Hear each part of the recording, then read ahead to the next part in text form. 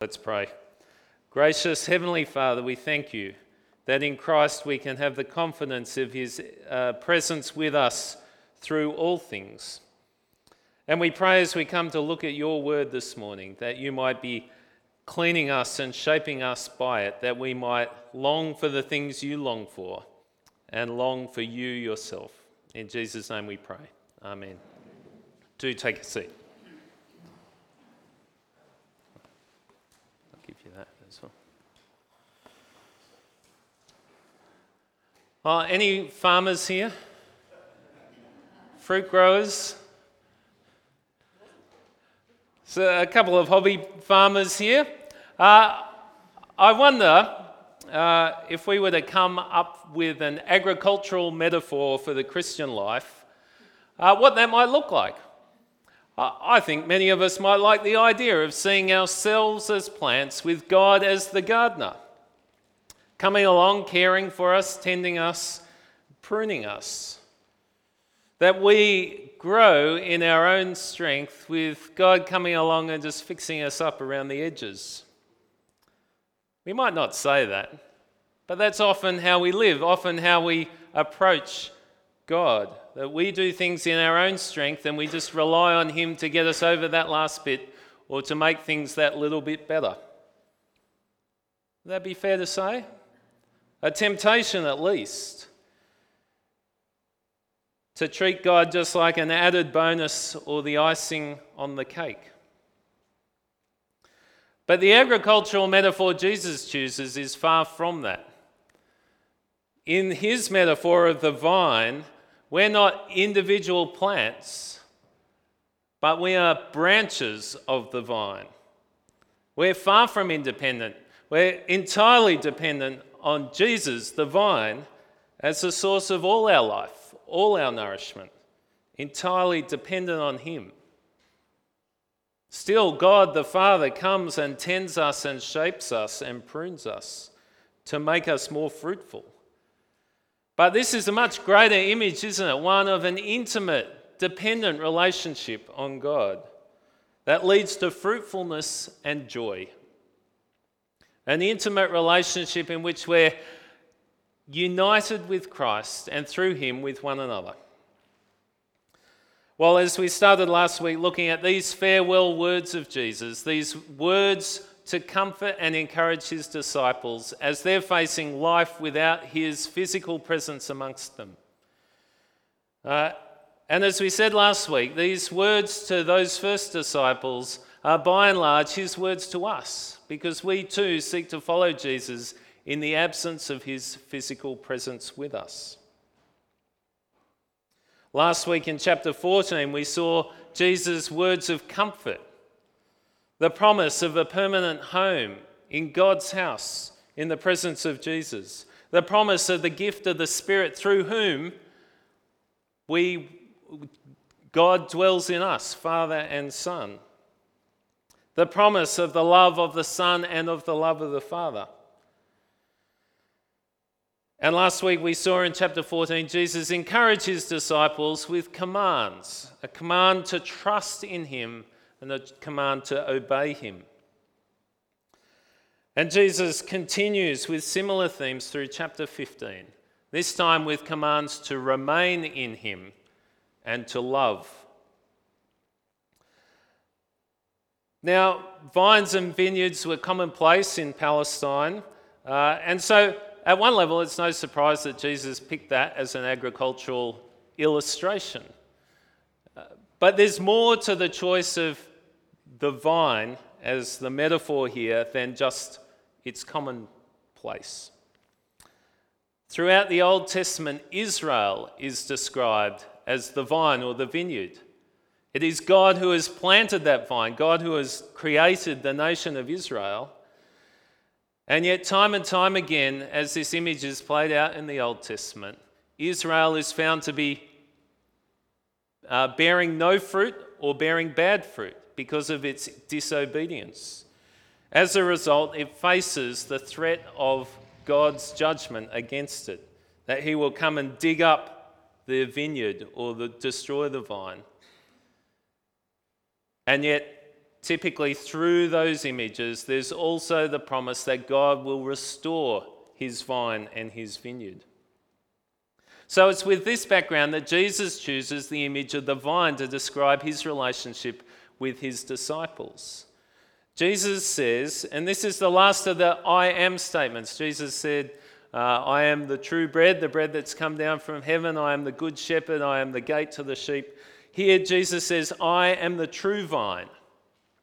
In contrast to the counterfeit vine or the false vine or the failed vine of Israel in the Old Testament.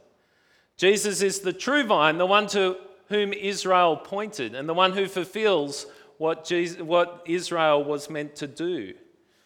Jesus is the true vine who now supersedes Israel in God's plan of salvation. Jesus is the one who faithfully fulfills what Israel was unable to fulfill. And so we see in Jesus now that God's people are not defined as being members of the nation of Israel, but God's people are members of Christ, members of the true vine, those who've put their faith in him. In fact, as Jesus identifies, there are branches that don't bear any fruit, those who are not true Christians, those who are not trusting in him. And there remains judgment for those who do not put their faith in Christ. But for those who do, they bear fruit. Those who remain in the vine bear fruit. And after all, that's the sole purpose of a vine, a grapevine. Right? We might grow plants for ornamental properties or for nice flowers or to shield out our neighbours' windows. But a vine exists to create fruit. And we are branches of that vine designed to create fruit. That's what we exist for. And so Jesus, as he fleshes out this idea of the vine, his first command is for us, for his disciples, for us now present as well, to remain in him. Have a look, verse 4. Remain in me, as I also remain in you. No branch can bear fruit by itself, it must remain in the vine. Neither can you bear fruit unless you remain in me. Unless we remain in Jesus, we will not bear fruit. There are some people who seem to think, well, I can just come to Jesus for a kickstart in life and then crack on without continual dependence on him. Some might even do that, claiming his name. But Jesus says, if you cut off from him, unless you continue to remain in him, we will bear no fruit. But there seems to be only two categories as Jesus describes this. Those branches who bear no fruit, and those branches that bear lots of fruit, good fruit. If we remain in him, we will bear much fruit, is his promise. Indeed, in order that we might bear much fruit, the Father, the gardener, will prune us and make us more fruitful. Did you see that in verse 2? He, the Father, the gardener, cuts off every branch in me that bears no fruit, while every branch that does bear fruit, he prunes, so that it will be even more fruitful. Pruning sounds fairly drastic and painful, doesn't it? And it may well be for some. But it's important to look at how God prunes us. You might note where it says in verse 2 that he prunes us, there's a little footnote attached to that, which down the bottom of the page says the Greek for he prunes also means he cleans. They're closely related terms. And so when it says God prunes us, Jesus goes on to say, you are already clean because of the word I have spoken to you. Being clean and being pruned are overlapping ideas, the same idea, I think. And so we are pruned. His first disciples were pruned, were made clean, or continue to be clean because of the word that Jesus had spoken to them.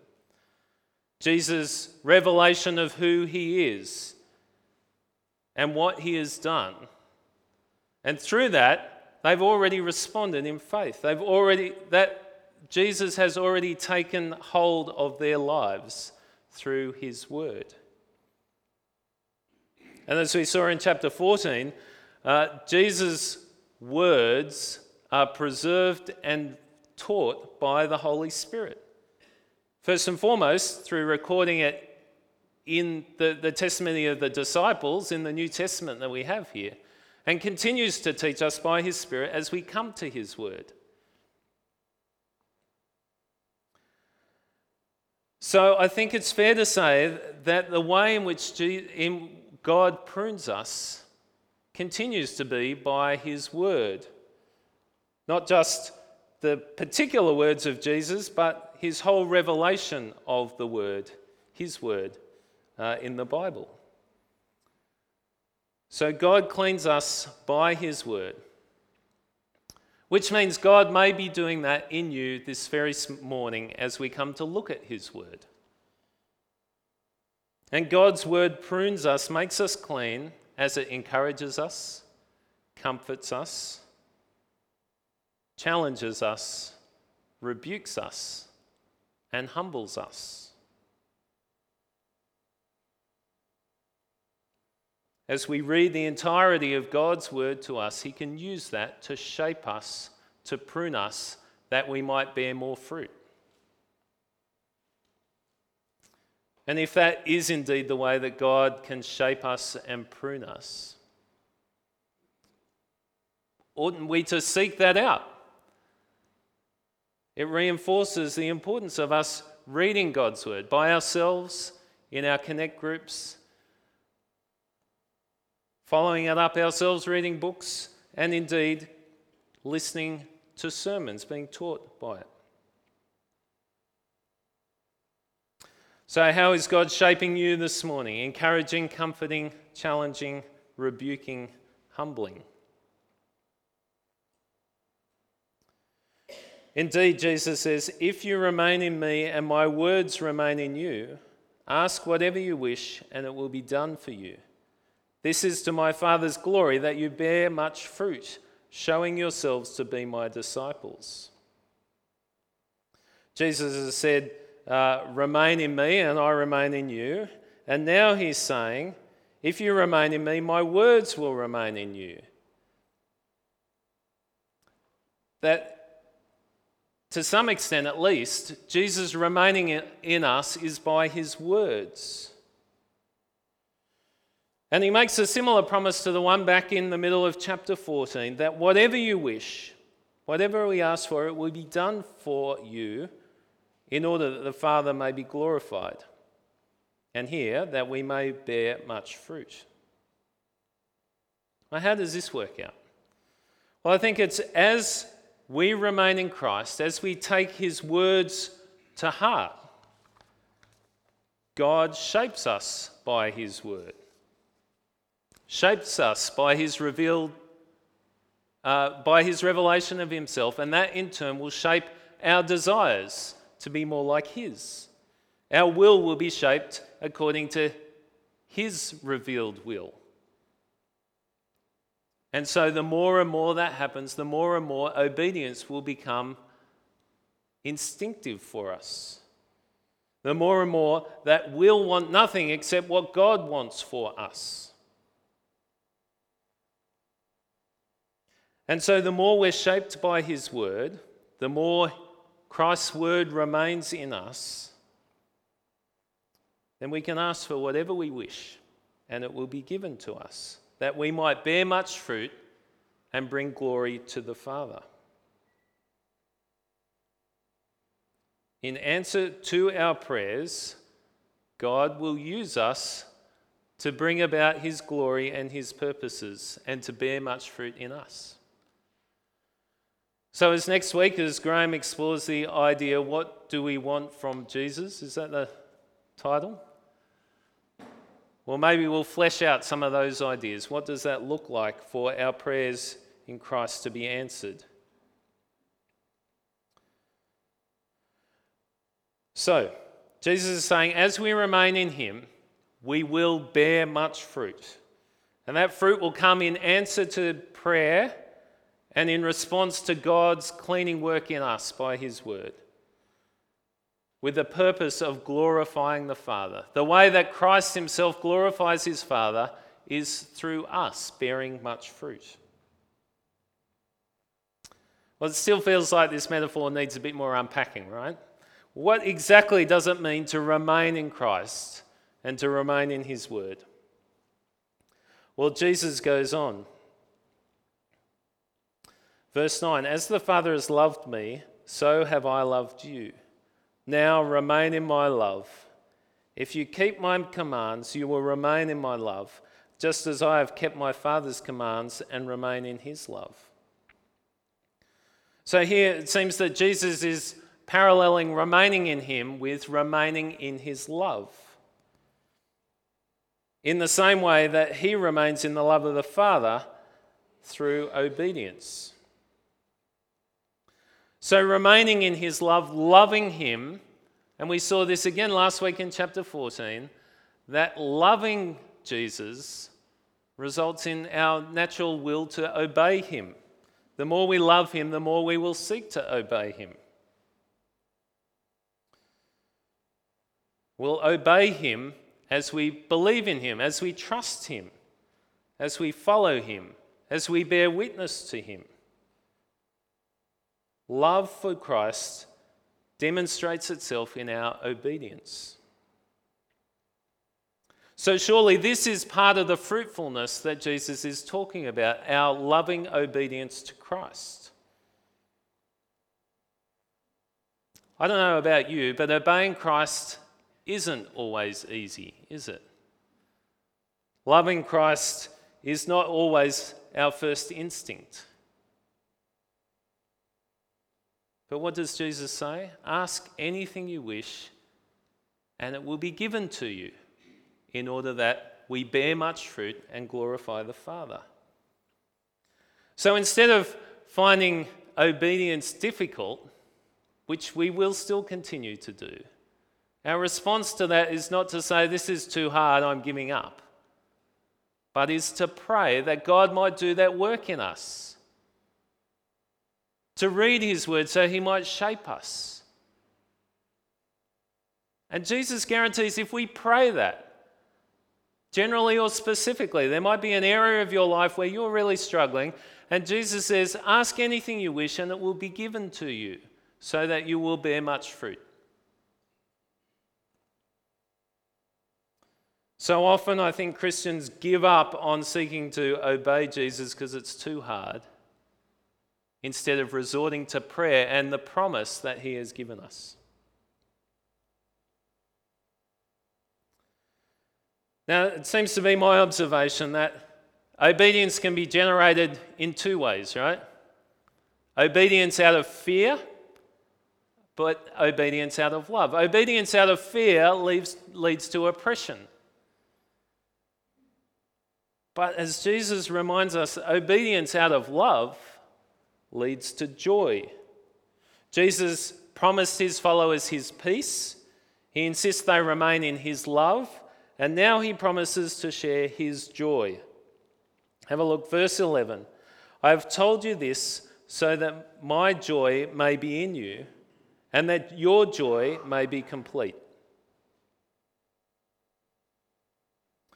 And Jesus has offered that just as he remains in his Father in his love and obeys his Father, so too we are to love and obey him.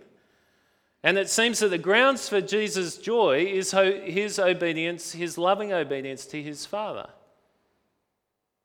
And likewise, for those who obey him, who respond to his love in loving obedience, he offers that same joy. Now, joy in this world, a fallen human world, can be at best fleeting, shallow, and incomplete until we experience the love of God in Christ Jesus, the love for which we were created, until we know that mutual love of the Father loving the Son and the Son loving the Father, and us being brought into that as the Son loves us and the Father loves us, and we love them in return. A mutual love that leads to obedience without reservation.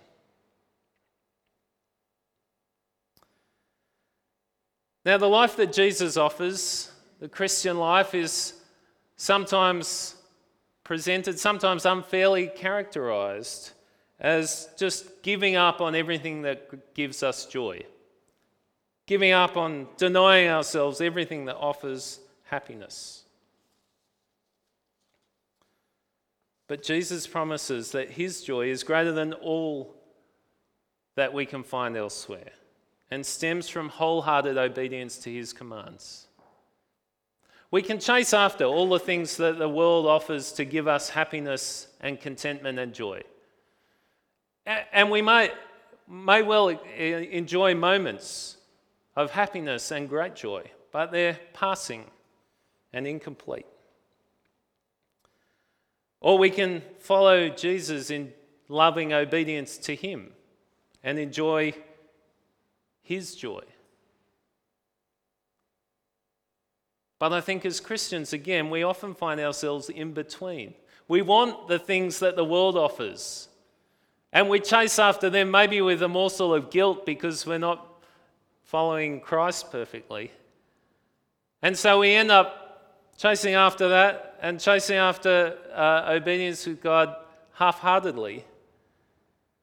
And to be half-hearted in our obedience to Christ is to get the worst of both worlds.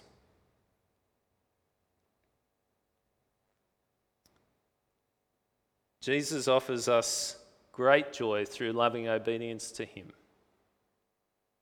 Ask whatever you wish, and it will be given to you, in order that we might bear great fruit for the Father's glory.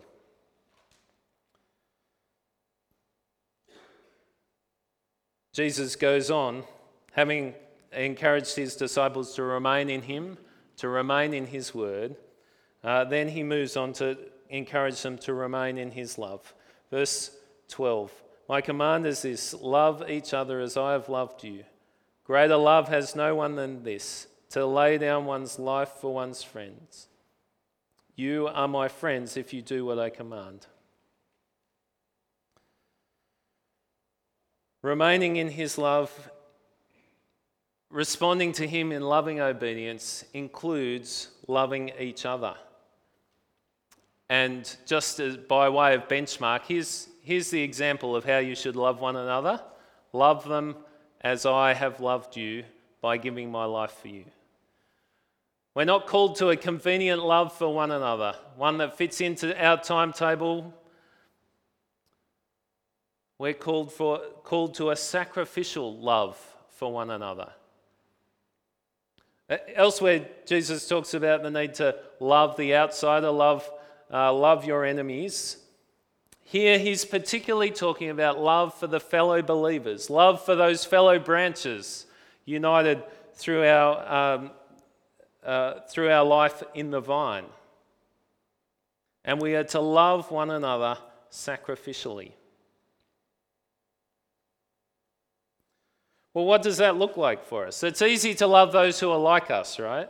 Those who we know well, those who we naturally gravitate to. But Jesus doesn't put any of those boundaries on, and that rarely calls for a sacrificial love. Jesus calls us to love sacrificially all our fellow believers. And for us, that means particularly in the expression of the local church, to love one another here. Again, in church, it's easy just to chat to the people we know, to follow up after the people we know, to care for them, to pray for them. But what about the others? The newcomer, those of a different age, those over whom we have responsibility for as Connect Group leaders, as scripture teachers, those who have responsibility over us, those who teach us or lead us, those who are different from us, who are hard to love. How are we to love them And that can be hard, right? The thing about someone who's hard to love is that it can be hard to love them. And yet we're commanded to love them. But again, not just go off and do this. God equips us to do what he commands us. We start to see here, as Jesus fleshes out the idea of loving each other, more of the fruitfulness that comes through remaining in him. We start to see that our love for those who are not like us is an outworking of the God-enabled fruitfulness, an outworking of our obedience that leads to joy.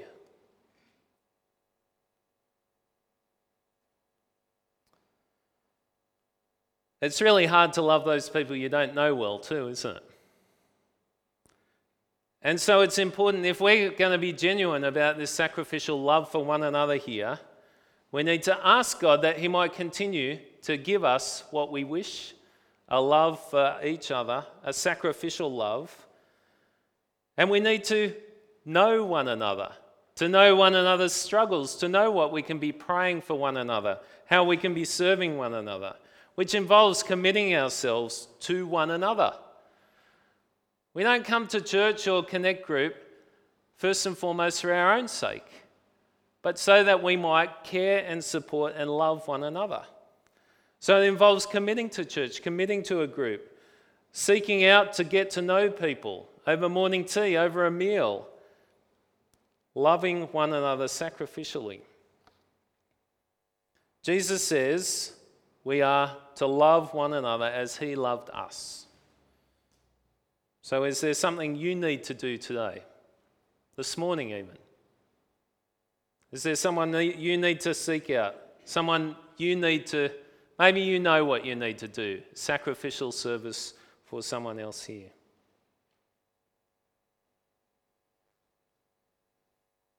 Obedience can seem hard, can't it? Even motivated by a love for Jesus, it can seem really hard for us. But here's the thing. Jesus promises as we remain in him, we will bear much fruit. And here's something else. Jesus has chosen us to be in him and to bear much fruit. Have a look, verse 16. You did not choose me, but I chose you and appointed you so that you might go and bear fruit, fruit that will last. And so that whatever you ask in my name, the Father will give you. This is my command, love each other. Christ has chosen us to bear much fruit. He calls us to be obedient to him. He has enabled us through shaping us by his word and in answer to our prayers. So are you being shaped, cleaned, pruned by God's word? Do you need to do that more? Do you need to pray that God might do that work in you through his word? Do you know the love of Jesus? Is that something you need to pray and ask that God might show you more and more Christ's love for us through his death for us? Do you seek obedience to Christ? Or is that something you need to pray about? Do you know the joy of loving obedience to Christ? God doesn't ask us to do this and leave us without resources. Christ is the vine, our vine, and as we remain connected to him through loving him and seeking to serve him in loving obedience, he nourishes us and feeds us and shapes us and bears much fruit through us. All we need to do is ask. Let's pray.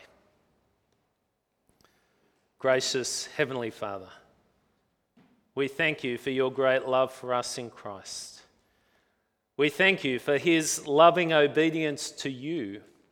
And we thank you that through that we might know and be drawn into that relationship of love ourselves.